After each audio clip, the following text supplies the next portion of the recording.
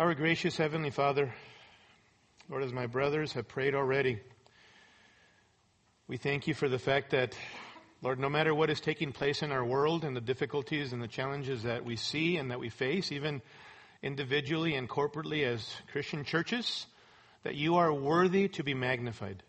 You're worthy to be worshipped. And this morning is all about you. It's about bringing glory to you through genuine, heartfelt worship in spirit and in truth. Father, we pray this morning that you would help us to be able to remove distractions by your grace, to set aside those things that are worries and concerns, and to cast all anxieties upon you because you care for us. Father, we pray this morning for those of us in this body who are hurting, whether emotionally, physically, spiritually. Father, experiencing trials. Lord, it seems like it's one trial after another for so many of your people here in the body. And Father, I just pray for your sustaining grace, that you would, Lord, give us an added measure of a sense of your presence, that you love us, that you care for us, that you're here to encourage us, that you're here to convict us of our own sin, that we would be dependent upon you. Father, we pray this morning that you will remove distractions from us, that you would help us to focus on your word, that we would personalize your word. And Lord, ask the question, what is God saying to me this morning? Father, I pray that you would be honored and glorified by the preaching and application of your word, and that, Lord, we would be people, even this week, as we walk away from the preaching of your word, that would be doers of your word and not merely hearers who are self-deceived. We ask you all of these things in Jesus' name. Amen. All right, well, open your Bibles to Mark chapter 12. Mark chapter 12, verses 18 through 27 is our passage for this morning. Very excited about us understanding this particular text. Mark 12, 18 through 27. And if you're able to stand with me, please stand for the reading of God's word, okay? In honor of God's word. Mark chapter 12, verses 18 through 27. Hear the word of the Lord. Some Sadducees, who say that there is no resurrection, came to Jesus and began questioning him, saying, "Teacher, Moses wrote for us that if a man's brother dies and leaves behind a wife and leaves no child, his brother should marry the wife and raise up children to his brother. There were 7 brothers, and the first took a wife and died, leaving no children. The second one married her and died, leaving behind no children, and the third likewise. And so all 7 left no children. Last of all, the woman died also. In the resurrection, when they rise again, which one's wife will she be? For all 7 had married her." Jesus said to them, "Is this not the reason you are mistaken? That you do not understand the Scriptures or the power of God? For when they rise from the dead, they neither marry nor are given in marriage, but are like angels in heaven. But regarding the fact that the dead rise again, have you not read in the book of Moses, in the passage about the burning bush, how God spoke to him saying, 'I am the God of Abraham and the God of Isaac and the God of Jacob'? He is not the God of the dead, but of the living. You are greatly mistaken." Go ahead and sit down. May the Lord bless the reading of his word. A survey was taken asking parents, what are the most funny, common, or curious questions that they've been asked by their kids, especially younger kids. One little girl, while turning her eyes inward, asks her mom, "Mommy, why can't I see my eyes?" Another dad says, "Once, with a lizard in his hand, my 5-year-old curiously asked me, 'Daddy, why don't humans have tails too?'" One mom says, "When my daughter was born and we brought my 3-year-old boy into the delivery room, he gasped, asking, 'Mom, can we please put her back? I want a brother.'" Gazing intently at the moon, a toddler curiously asks his dad, "Daddy, is the moon made out of cheese?" Growing up in a farm, one little girl once asked, "Mommy, why do sheep and cows sleep standing up?" I wondered the same thing when I was young. If you guys are honest, you would say you did as well, right? One little boy asked his mom with a skeptical sort of look, "Mommy, is there really a man in the moon?" This one many of you will really identify with right here. Once at a frequently visited restaurant by our family, my toddler loudly in the restaurant asked me, "Daddy, why does Miss Fletcher, the waitress, have a mustache like you?" I know. Thankfully, Miss Fletcher laughed, okay? Last one. At the family Christmas party, my little girl asks me in front of everyone, "Mommy, why did you call my Nana annoying in the kitchen?" Think about it. There are others, and I'm not going to pile it on you. But suffice it to say that I'm sure you've had experiences even as parents that it's characteristic of children, isn't it, to ask cute and curious questions? I can think of so many, even growing up for my own kids, that were just cute, curious, just things that we even wrote down to be able to remember some of the things that they said and asked. But in contrast, what we have here in this passage is totally the opposite. We don't have in this passage cute and curious questioning of our Lord Jesus. What we have are enemies of Jesus who are asking questions that are far from sincere, far from cute, and far from curious questions. What we see in the questioning of the religious leaders again and again are cunning questions designed to entrap Jesus, that they might indict him and that they might kill him later on that week. And we've seen these types of entrapping questions in the previous context, haven't we? As we walk through the Gospel of Mark. If you look back with me in chapter 7 and verse 5, for instance. Mark 7 and verse 5. The Pharisees and the scribes asked Jesus, "Why do your disciples not walk according to the tradition of the elders, but eat their bread with impure hands?" There's a question there about Jesus' disconcern with the Pharisaical legalistic rules, those extra biblical practices that they were imposing on other people, including Jesus and his disciples. Then look with me in chapter 10 and verse 2. Chapter 10 and verse 2. Some Pharisees came up to Jesus, testing him, and began to question him whether it was lawful for a man to divorce a wife. There's a question there about the lawfulness of divorce. And it wasn't an honest, sincere question because they really wanted to know. They wanted to entrap Jesus. Look at chapter 11 and verse 27. They came again to Jerusalem, and as he was walking in the temple, the chief priests and the scribes and the elders came to him and began saying to him, "By what authority are you doing these things? Or who gave you this authority to do these things?" And Jesus said to them, "I will ask you one question, and you answer me." And of course, we looked at that passage and saw how Jesus answered them. But there's a question there about Jesus' authority after his zealous actions in the temple and his monitoring of the activity in the temple, where the temple had become, rather than a center for worship, a circus of people selling merchandise and making money off of each other. And then look at chapter 12 and verse 13. And they sent some of the Pharisees and Herodians to him in order to trap him in a statement. They came and said to him, "Teacher, we know that you are truthful and defer to no one, for you are not partial to any, but teach the way of God in truth. Is it lawful to pay a poll tax to Caesar or not? Shall we pay or shall we not pay?" There's a question there, as we saw a couple of weeks ago, about on the tension between God and government. And they're asking a question because they know that that's a lightning rod issue in the culture of the day, of how God and government are to be juggled as they live in society, so to speak. And now what we have here in the passage that I read, verses 18 through 27, is yet another question by another enemy. And the question specifically comes in verse 23. In the resurrection, when they rise again, which one's wife will she be? For all 7 had married her. There's a question given to us in verse 23, again, designed to entrap Jesus. And what I want us to do this morning, beloved, is see our Lord's gracious and yet again forthright response to his enemies, this time on the issue of the resurrection, even though that really wasn't the main point even of what they wanted to come and do with Jesus. They wanted to make him look like a fool. They wanted to entrap him so that they might indict him and get him killed. And we're going to see how Jesus responds to them graciously but forthrightly.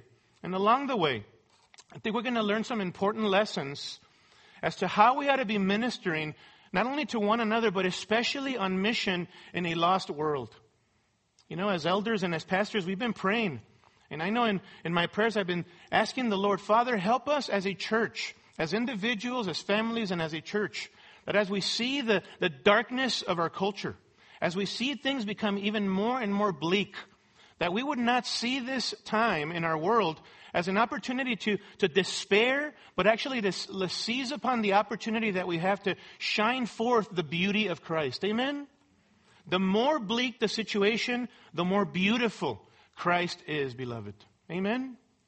So I want us to look at this text and learn some lessons as we walk through it, okay? We're going to look at it in 3 movements. Let's call the first one the perpetrators. The perpetrators in verse 18. Here's yet another group attacking our Lord. We've seen scribes, we've seen Pharisees, we've seen Herodians, we've seen other religious leaders, even followers and disciples of the religious leaders come and attack Jesus. And now, if you look at verse 18, we're told that some Sadducees, really, literally Sadducees, who say that there is no resurrection, came to Jesus and began questioning him. If you understand who the Sadducees were, they were the smallest segment or group of the Jewish Sanhedrin, the Jewish ruling body, the Supreme Court of the Jews, so to speak.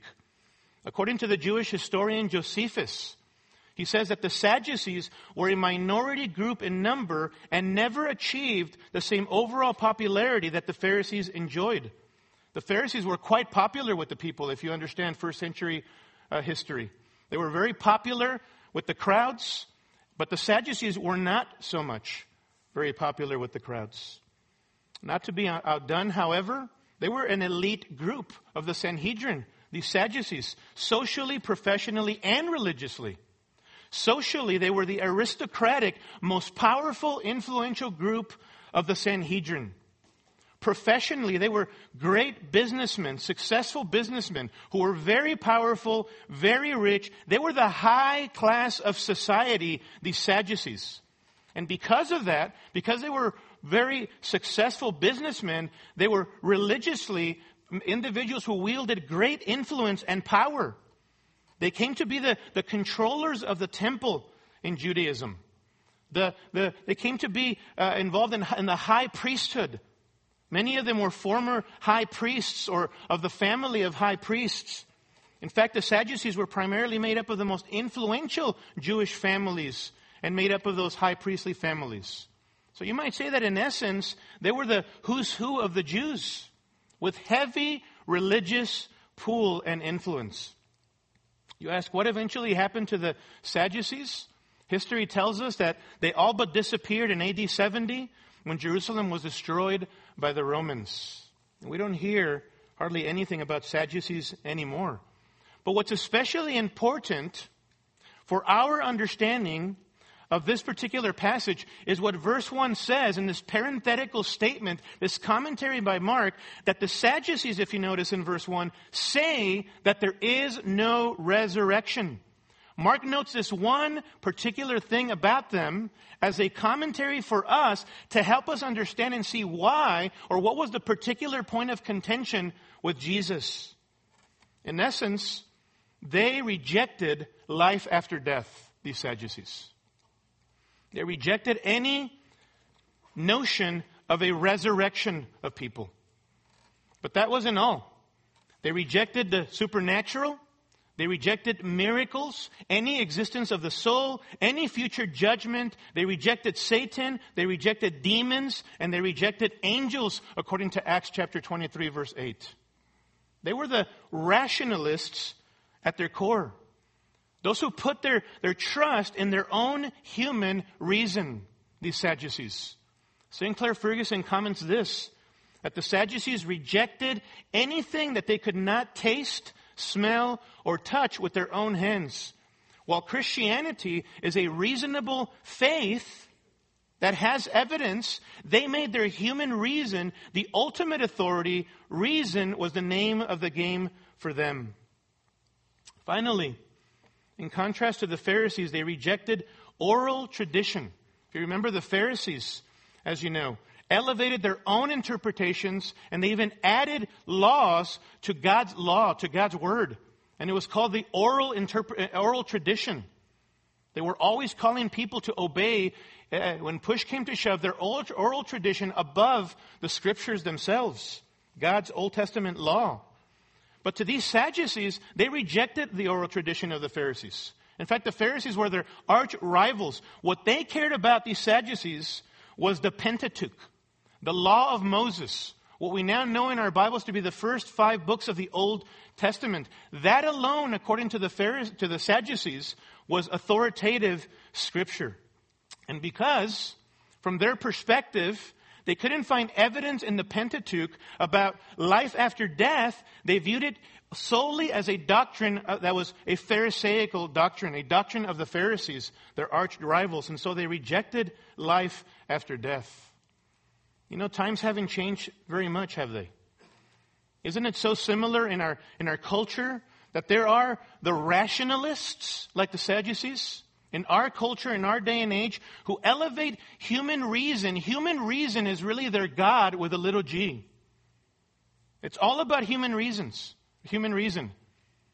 If you cannot prove it to me, however I define that you prove truth, then I won't believe it.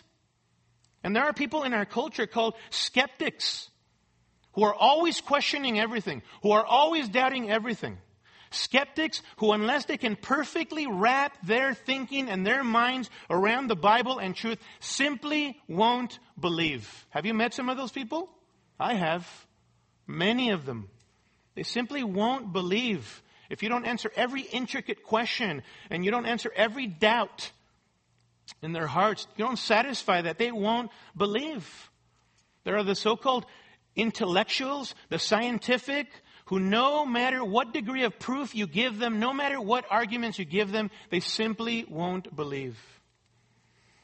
Back in college, we would go on college campuses, engaging students and just discussing with them and asking them questions about the existence of God and related questions and so forth.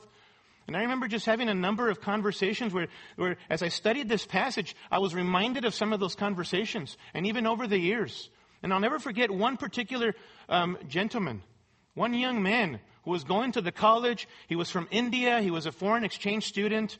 And he looked at me, having watched me from a distance, going around, walking around, asking questions and interacting with other students about some of these things, the existence of God and so forth. And he wanted to get into a discussion. And he says, okay, prove it to me. Prove it to me that there is a God. So I'm thinking, man, this is great. The guy's asking. 2.5 or so hours later, 2.5 or so hours later, after evidence after evidence, after opening up God's word to him, and even giving him rational arguments and biblical evidence, he says to me, thanks, but I simply don't believe it. I simply don't believe it. And I said, that's your problem, my friend. Your problem is not a lack of evidence. Your problem is not that the Christian faith is irrational, as you stated. Your problem is that you simply won't believe. And that's what God will hold you accountable someday for. That you are unbelieving. And this was the problem with the Sadducees. In fact, consider second, the problem in verses 19 through 23. Their problem was that even with all of the evidence, they did not believe in life after death. Some of them had perhaps even heard just at least a couple of weeks earlier about Jesus having raised Lazarus from the dead. Some of them undoubtedly had heard about this, and they simply wouldn't believe. That was their problem, these Sadducees. Their qualm was, again, this issue. And so they pose a question to Jesus, a dilemma to Jesus about this particular issue of the resurrection of the dead. And you say, but wait, why would they even do that? Ask about the resurrection. I thought that you said they don't believe in it. Exactly. You're right. They don't believe in this, but for the sake of argument, they are willing to grant the possibility of a resurrection to make Jesus look foolish and to get Jesus into trouble.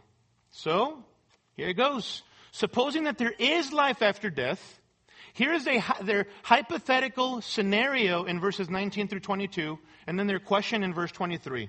Look at verse 19. Teacher or rabbi. In other words, we respect you. We respect you. We want to hear from you. That's what rabbis and teachers, how they were addressed. It was a title of respect. Teacher, Moses wrote for us that if a man's brother dies and leaves behind a wife and leaves no child, his brother should marry the wife and raise up children to his brother. Now, you understand that the reference here to Moses is a reference to the one portion of the Old Testament that they believed in. And specifically, it's a reference to the Pentateuch, specifically Deuteronomy chapter 25, verses 5 and 6. Why don't you go there? Deuteronomy chapter 25, verses 5 and 6. Moses is preaching a series of sermons here, preparing the people for entrance into the promised land. And he's talking even here about laws pertaining to the way that they ought to treat one another as a reflection of being a people set apart for the glory of God in the new land. This is how they ought to treat one another. And Deuteronomy chapter 25, verse 5 says this. Here's one law. When brothers live together, that is in proximity to one another, in the same neighborhood, if you will, and one of them dies and has no son, the wife of the deceased shall not be married outside the family to a strange man. Her husband's brother, assuming he's single, obviously, shall go into her and take her to himself as wife and perform the duty of a husband's brother to her. It shall be that the firstborn whom she bears shall assume the name of his dead brother, so that his name will not be blotted out from Israel. The name of the deceased brother shall not be blotted out from Israel. This is the particular text that they are referencing. And it's regarding a law given here that was designed, the intent of this law was designed to preserve the name of the deceased brother. And not only that, but to preserve the family inheritance of land and property and money and keep it in the family of the deceased brother. It was designed, this law, to keep the family line alive, to make sure that that inheritance would not be broken up. Imagine if you, for a whole lifetime or however many years you were alive, you had worked so hard to save up and make sure that you had a good family name and that you protected and provided for your family. And then you pass away. Wouldn't you want something in place that would ensure that your family would get that inheritance? Of course we would. And so this particular law here was designed to protect the family inheritance. It was called the Levirate marriage law, referring to a brother, or the law of a marriage to a deceased husband's wife. It was a good law, out of the kindness of the heart of a gracious God that had been given. And in fact, all of the Old Testament law was given by a gracious God for two primary purposes. You might put all of God's commandments and all of God's laws under two primary categories. An expression of God, of our love for the Lord as we obey those commandments. Or secondly, an expression of our love for our neighbor. But have you noticed that with every single inquiry by religious leaders that come and attack Jesus, do you ever hear these religious leaders or the Sadducees here mention anything about the intent of God's law, either vertical or horizontal towards their neighbors? Do you ever hear them frame their question within the context of God's goodness and God's kindness in giving His laws and His commandments? Of course not. They never, ever do that. Because all of these individuals, these Sadducees in this case, all they're concerned about is twisting the gracious provision of a kind God into an opportunity for controversy, to attack the Lord Jesus Christ. And so here's their hypothetical scenario. Here's a proverbial curveball to get Jesus stuck in something. Look at verse 20. Here's their scenario. There were 7 brothers, and the first took a wife and died, leaving no children. The second one married her and died, leaving behind no children. And the third likewise. And so all 7 left no children. Last of all, the woman died also. Yikes. What a scenario, right? Just stop right there. I mean, man, 7 marriages. 7 dead. I mean, I'd be scared to marry this lady, frankly, okay? Right, guys? Man. As one husband or one guy has put it, it's apparent that she makes a killer dessert. Some of you didn't get it. Just wait for it. Wait for it. But poor lady as well. I mean, what are the chances of 7 different men all being single, or 6 different men being single, all brothers, marrying this one woman, and not one of them gives this poor lady a son to carry on her first husband's name and the inheritance? These are 6 pretty pathetic brothers, right? I mean, but what are the chances? All that to say, one word in particular that I just kept thinking about as I studied this was ridiculous. What a ridiculous, bizarre, unrealistic, silly, all the words you can pile on top of that scenario to put forward. But see, this whole hypothetical and ridiculous scenario is only preparatory for their cunning question, isn't it? Look at verse 23.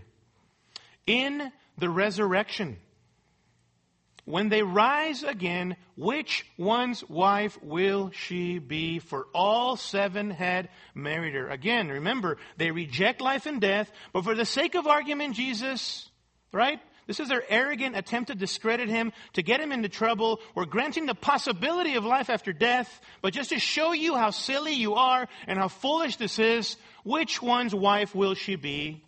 For all 7 married her. Notice that their silly question assumes that in life after death, all things will remain the same, right?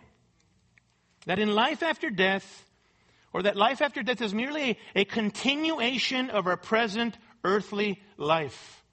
They had a very carnal, earthly perspective even of this here. For the Sadducees, it was all about the here and now. All about the toys that we compile here on earth, because they denied immortality. Don't we have so many people that live this way in our society? People that have no sense of what's going to happen after they die, and realizing that there's going to be a coming judgment, and they reject all of that. Or people who believe that once you die, it's done. Dead means dead. You're done. There's nothing else after that. There are people who believe that what lives on is simply the legacy of one's family and maybe your greatest accomplishments. But then you're done. And nothing else happens after that. Your mark in the world was simply your greatest accomplishments. And that's what people will remember you for. But that's it. That's it. That's like classic atheism, isn't it? Annihilationism. No life after death.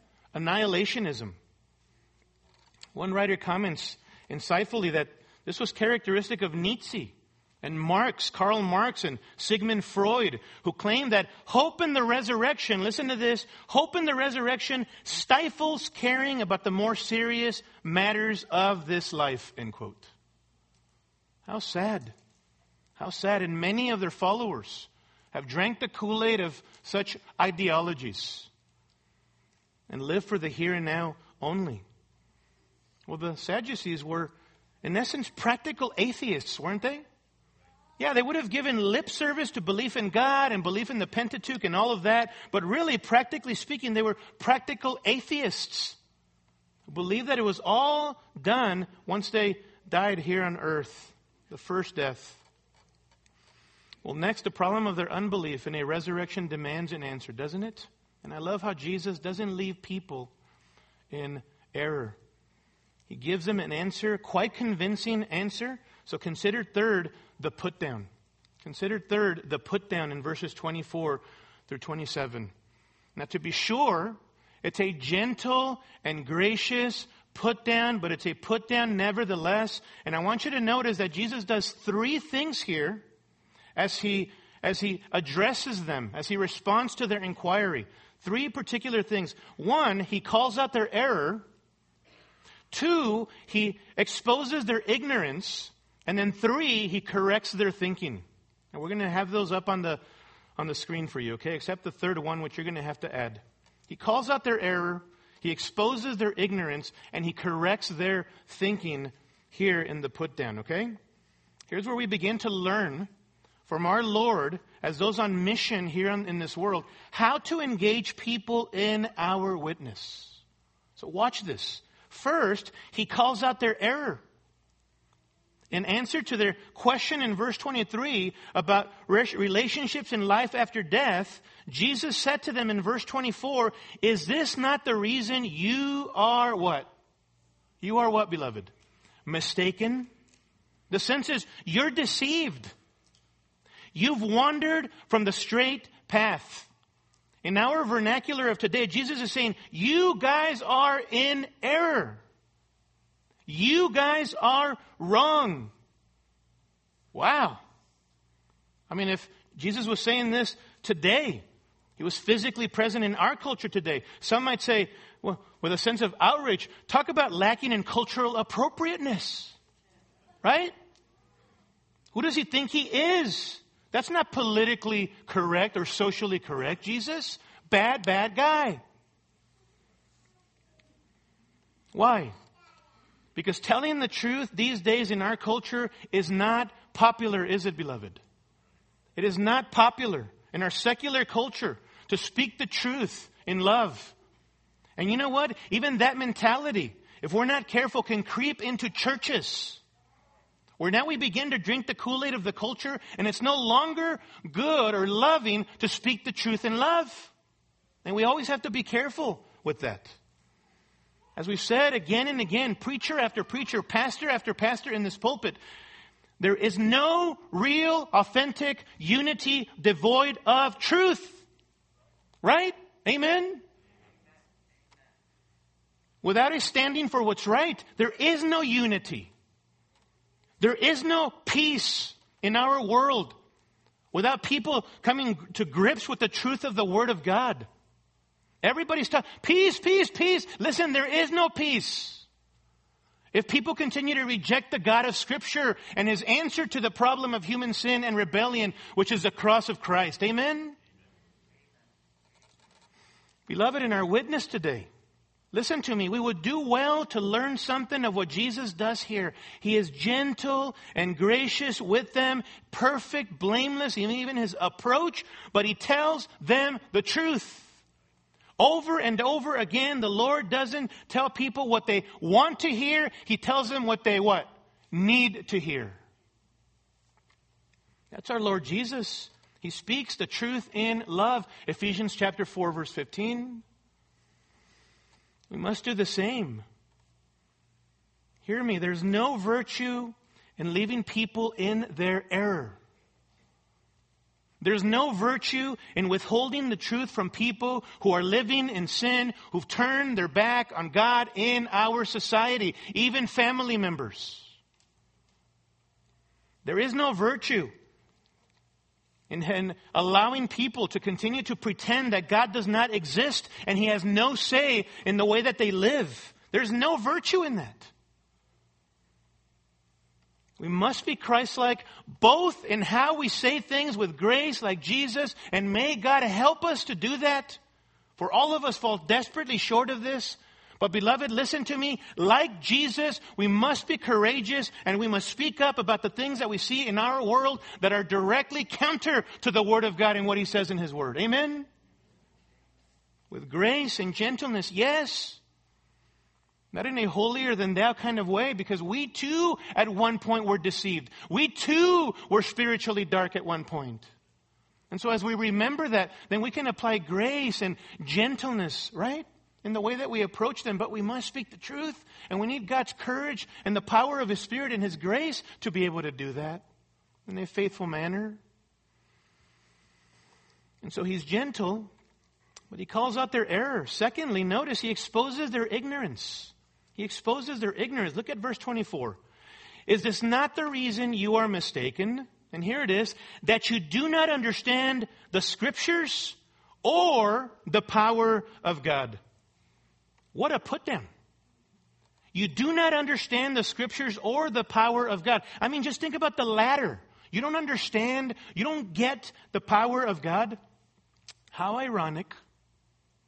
Consider with me, how ironic that the Sadducees affirmed the Pentateuch which within it contain Genesis chapters 1 and 2, which tell about the mighty, powerful creation of the universe by the word of God's power, ex nihilo, out of nothing, in a mighty act, and yet they do not affirm the resurrection. How deceived they were. That they would affirm that, and they wouldn't affirm life after death. But Jesus says, you know what your problem is? You don't understand the real meaning of the scriptures that you claim to adhere to. And Jesus is not saying by that they don't know chapter and verse, that they don't have Bible knowledge, that they can't quote Bible verse after Bible verse. What he's saying is, you don't understand what those scriptures mean by what they say.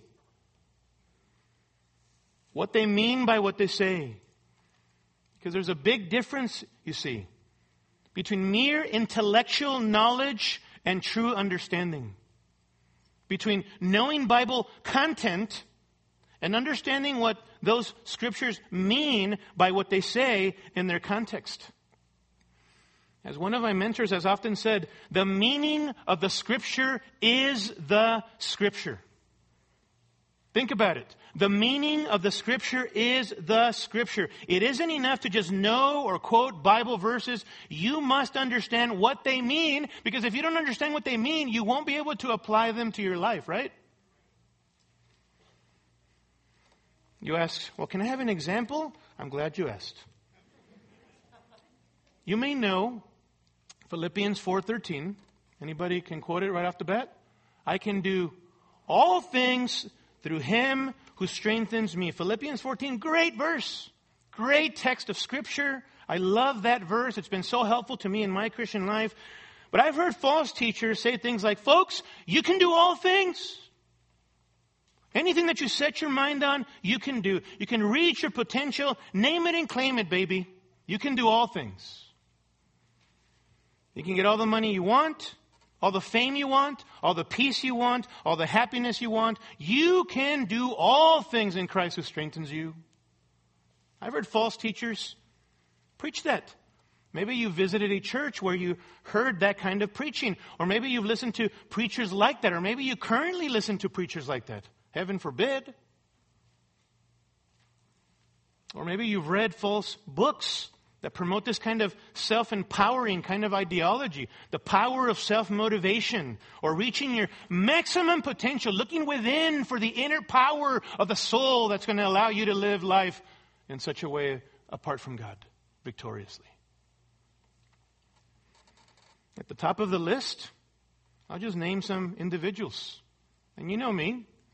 Over the years, I will name and call out false teachers. Amen? I think we're called to do that. But it makes me think of Joyce Meyer. Joyce Meyer, that maybe some of you listen to. She's a heretic. Joel Osteen. I really hope that you guys don't think he's a solid guy. Joel Osteen. Kenneth Copeland. Joseph Prince. I mean, the list goes on and on and on of false teachers who are leading people astray. These individuals.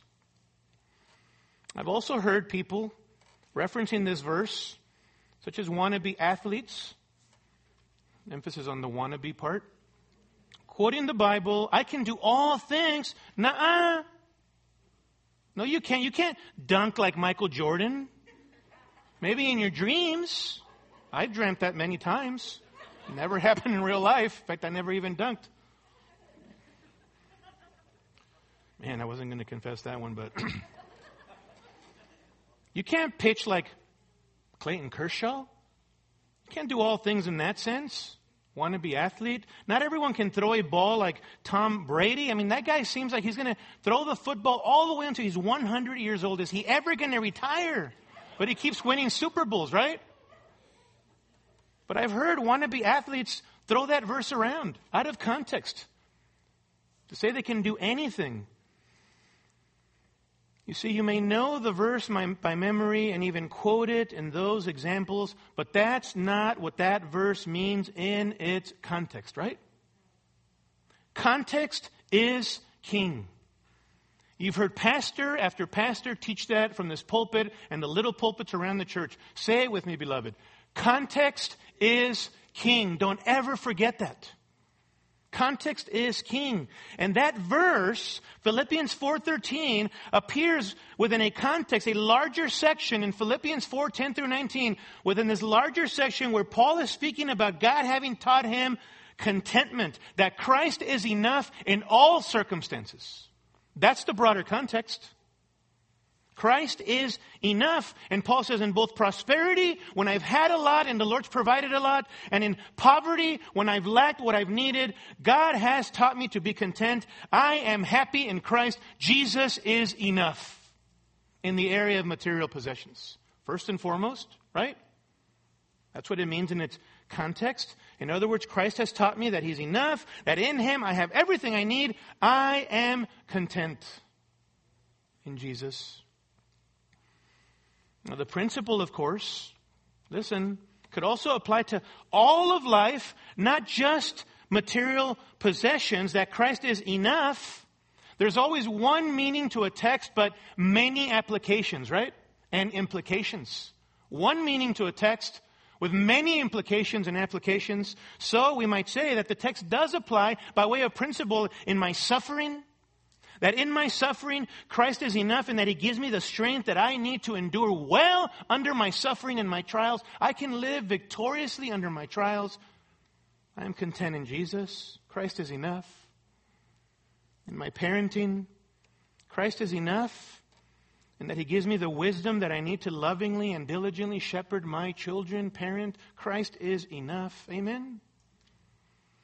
In a difficult work environment, Christian, God gives you what you need to endure joyfully and be a faithful witness for Christ in that environment. Jesus is enough. And so certainly that passage has application and implications for all of those areas of life. But do you see why it's important for you and I to rightly interpret and rightly understand Scripture by paying attention to context and by careful observation? Do you see that? Because you could be led astray by false teachers. And we certainly don't want that as your shepherds here, elders and pastors. As one mentor said as well, a text without a context is a pretext. A text without a context is a pretext. That's true. And so listen, while I'm at it, on that note, this is why to help you be diligent exegetes and students of God's Word, we encourage every single one of you to be and partake of one of our great Bible studies during the week. Talking about the year of discipleship. We want to help you rightly divide, cut straight the truth, to help you understand the true meaning of Scripture. Plug in if you're not plugged into a small group. There should be no reason why after this and some fellowship outside, all of you should not be in some fellowship group or student ministries after this particular service. Every single one of you.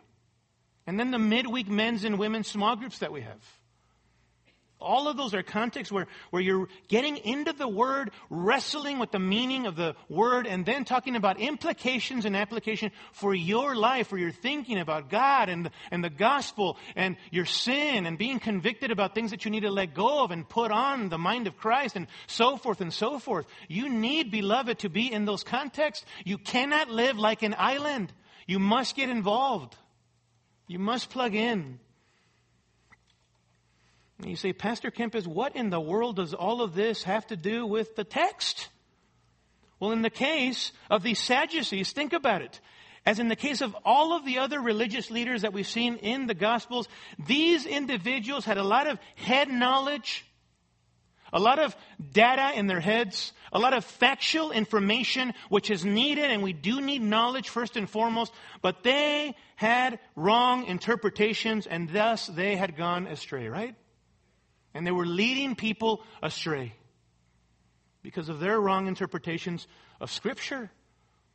They gave lip service, all that they wanted. They could give all lip service to, we adhere to the Pentateuch, but they didn't know what they were talking about. And Jesus is exposing that here. He's exposing their ignorance.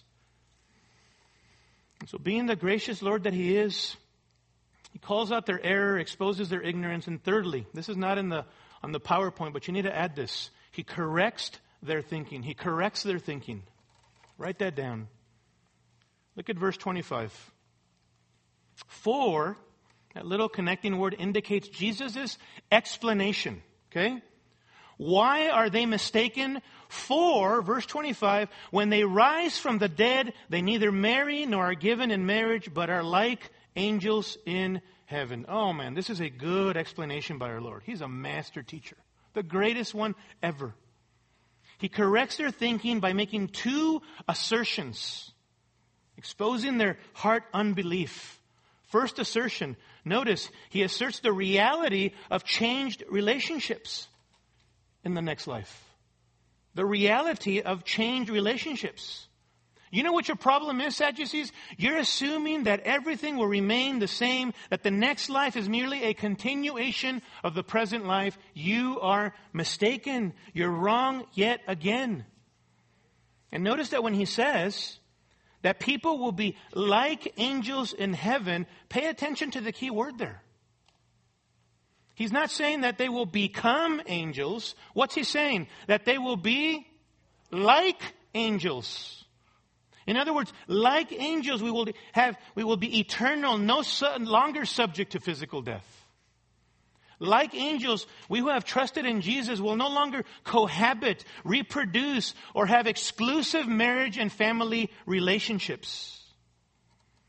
In heaven, there aren't any more marriage ceremonies as we know them. In heaven, dads will not give any longer their daughters to that filthy animal of a guy. Sorry, guys. Sorry. Just messing. But that's how a lot of dads feel. Amen, guys?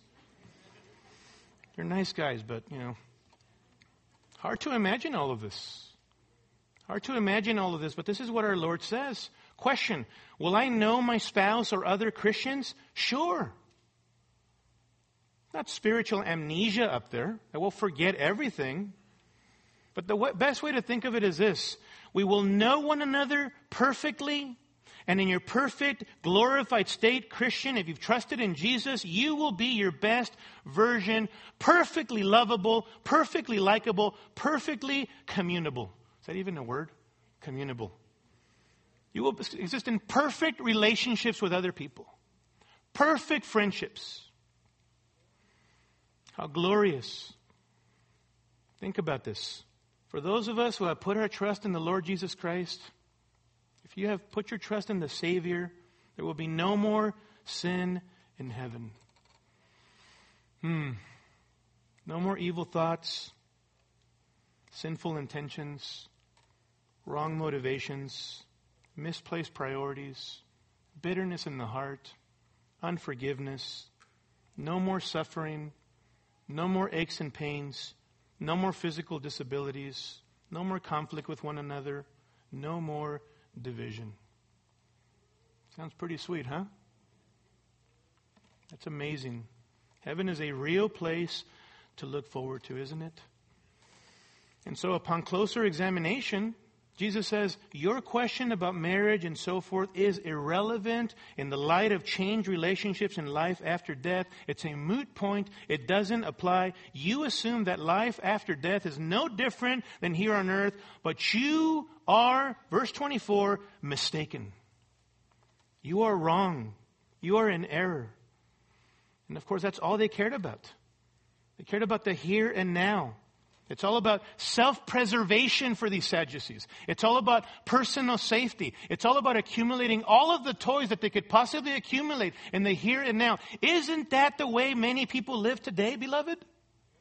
And that if we're not careful, we as Christians can become fixated with the things of this world and live that way as well. It's all about self-preservation. It's all about safety for us. Now, granted, we should not live irresponsibly and recklessly, but it's not about self-preservation and safety and security. That's not how God calls us to live. Live responsibly, but don't live in fear.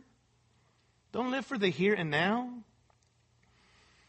We should pause here to be reminded that in the light of eternity, we shouldn't put so much stock, beloved, on the things of the world. In 1 John chapter 3, We're called and exhorted and commanded, do not love the world, neither the things in the world. If any man loves the world, the love of the Father is not in him. For all that is in the world, the lust of the flesh, the lust of the eyes, and the boastful pride of life, is not of the Father, but is of the world. And then he says in 1 John 3:17, the world is passing away. And also its lusts, its evil desires. But the one who does the will of God abides forever. Forever. What does it mean to do the will of God according to that verse, by the way? It means first and foremost, if you're not in Christ, if you haven't given your life to Christ, if you haven't been reconciled to God, it is the will of God that you be saved from your sins. It is God's will that you repent and believe in the Lord Jesus Christ, who paid for your sins on the cross. That's the will of God. And for us who are in Christ, 1 Peter 2:11, beloved, I urge you as aliens and strangers. In other words, remember that you are not of this world. You are an alien and a stranger Christian. Therefore, abstain from fleshly lusts which wage war against the soul. You're not of this world. In the light of eternity, we shouldn't live that way. As if it's all about the here and now, accumulating as much as we can, being as successful as we can be for our own purposes, for our own name, rather than for the name of Jesus and for His exaltation. That's why Colossians 3:1 says, and following, if you've been raised up with Christ, keep seeking the things above, where Christ is seated at the right hand of God. Then he says, set your mind or fix your mind on the things above, where Christ is. All this to say we should cultivate a heavenly mindset, which is the opposite of what these individuals, these Sadducees, had.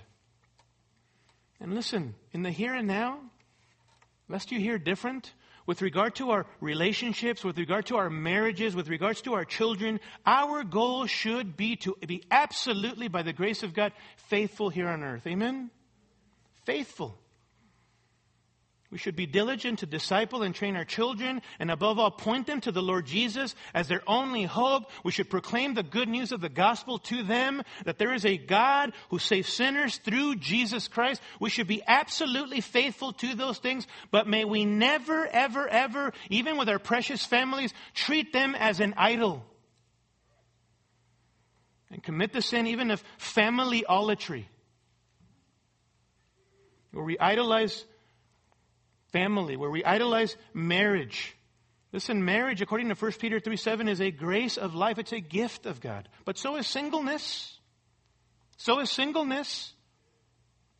Both are a grace of life.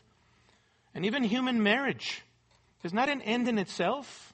It's ultimately a picture of the forever marriage of Christ and His church, His redeemed people, right? Even marriage on earth isn't an end in itself. That's an implication of what we're looking at right now. Let us not live for the here and now.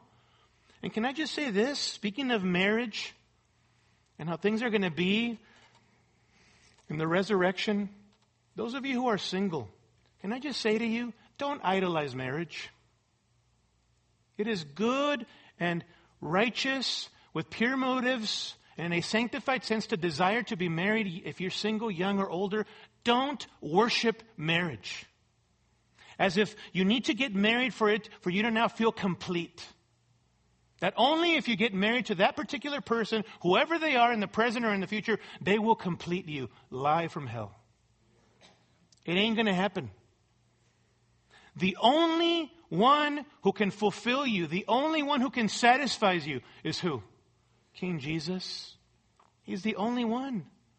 Listen, there is nothing magical that happens at the altar one day when you stand in front of that spouse, where all of a sudden something turns on, a switch turns on, and all of a sudden you learn to be content. If you are not content now, happy in Christ, living as if Jesus is enough, it will not just happen when you get married. You're going to make your spouse miserable. I'll tell you that right now. I've counseled many a people who at the core, it's an issue of love for the Lord and love for each other. But also one of the big things is they went into marriage thinking that spouse was going to fulfill all of their needs. And that is not what your spouse is there for. They can never do that. Only Christ satisfies. Only Christ is enough. And so single person, young or older, cultivate a heart of contentment in the Lord now. Amen? Cultivate a heart of contentment in Him now. And so as Jesus corrects their thinking, He asserts the reality of changed relationships. Notice, He also asserts the fact of life after death. Look closely at verse 25 with me. Look at verse 25.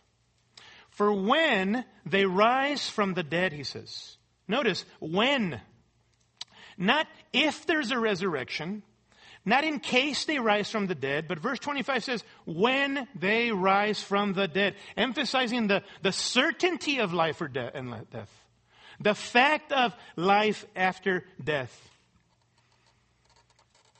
He further asserts the certainty of a resurrection. Notice in verse 26, by going to Scripture, as the Lord always does, doesn't He? What does the Scripture say? Let's go to the Scriptures. Verse 26, but regarding the fact that the dead rise again, have you not read in the book of Moses? Man, what a put down, huh? What a gentle but clear put down. Haven't you read, you ignoramuses? Haven't you been paying attention? I mean, these are the religious elite. They should know better. But they don't. Have you not read verse 26 in the passage about the burning bush? What passage is that? It's a reference to Exodus chapter 3, where after 40 years of living in the wilderness, after he had fled from Pharaoh in Egypt, God speaks to Moses and commissions him in Exodus chapter 3, verse 6. God spoke to Moses, it says there, saying, I am the God of Abraham and the God of Isaac and the God of Jacob. He is not the God of the dead, but of the living, says Jesus. Man, this is good stuff. Watch this. What our Lord is saying is that when God spoke to Moses in Exodus 3, He spoke in the present tense, didn't He? I am their God. I am. And when God said this in Exodus 3, remember all three patriarchs, Abraham, Isaac, and Jacob, were already dead. God said to Moses, I am present tense their God. Not back, I was back then when those guys were alive. I am their God. Implication, they are alive, aren't they? He's in relationship with them in the present and exists in ongoing communion and relationship with Abraham, Isaac, and Jacob. Boy, that's true, beloved, for every person who repents and puts their trust in Jesus. As 2 Corinthians 5:8 says, if you put your faith in Jesus, to be absent from the body, i.e. you die, is to be present with the Lord. Isn't that awesome? That's our hope. Because Jesus rose from the dead, we who are in Christ, who pass away physically from this world, we are instantly present with the Lord. What hope. What joy. Notice how He further confirms that this is what He's saying in verse 27. He is not the God of the dead, but of the living. Consequently, He says, you are, read it with me, greatly mistaken. Greatly mistaken. For you Sadducees, to reject life after death is to be greatly deceived, is what Jesus is saying. Back in verse 24, He said, you are mistaken. Here in verse 27, He says, you are greatly mistaken or deceived about relationships in heaven, but you are greatly mistaken or deceived about your rejection and unbelief with regards to life after death. Why does He say that? Because the Lord knows. He's going to rise from the dead just a few days later. And they're going to reject Jesus' resurrection. And in that, they're going to show their deception, right? They are deceived. And there's no hope for them. They're greatly mistaken. I often wonder if, upon hearing this, we don't know from the text of Scripture, if some of those individuals actually that were there listening to this particular instance, if they actually believed. And later on they remembered some of this upon His resurrection. We'll never know until we get to heaven. Can I ask you this morning, can Jesus say of you today that you are greatly mistaken? Would the Lord say that of you today? Because of your unbelief, that you are living in a state of deception, in a state of rebellion against God and His Son, the Lord Jesus Christ, listen, this passage is surely a warning to you to no longer be deceived. Repent and believe in the Lord Jesus Christ. Scripture is very clear about the fact of life after death, and that instantly when you physically die, you can be sure that you will stand before God in judgment. Hebrews 9:27 says that it is appointed for men or women to die once, speaking of the first death here on earth, and after this comes judgment. We can be sure not only of death, that it will come to all of us, but that we will stand before God. In Matthew 25:46, Jesus references a judgment of both the unrighteous and the righteous, of both the unjust and the just. One day, says our Lord, we will stand before God, and these, the unrighteous, will go away into eternal punishment, but the righteous into life eternal. Eternal punishment, we know biblically, is a place called hell. I know that that's becoming more and more unpopular, even in so-called solid pulpits across our country. Guys are jumping ship and no longer preaching hell. Listen to me. Hell is a real place. A real physical place where people will forever and ever and ever, who have rejected God's provision for the forgiveness of their sins in Christ, will experience God's eternal wrath forever and ever and ever, as a reminder of the holiness of God and the severity of their sin and the fact that they rejected King Jesus. Hell is real. It's a real place. So which one are you today?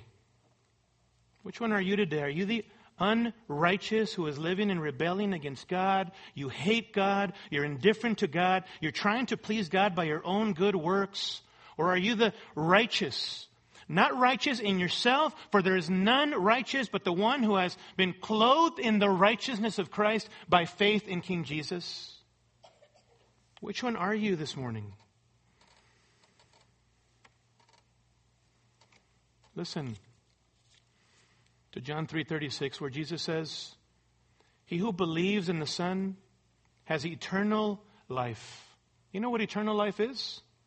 It's not only quality of life, but it's quantity of life in God's presence forever and ever and ever. He who believes in the Son has eternal life, but he who does not obey the Son will not see life, but the wrath of God abides on him. And Jesus said in John 11:25, "I am the resurrection and the life. He who believes in me will live even if he dies. And everyone who lives and believes in me will live even if he dies." Do you believe this? He asked.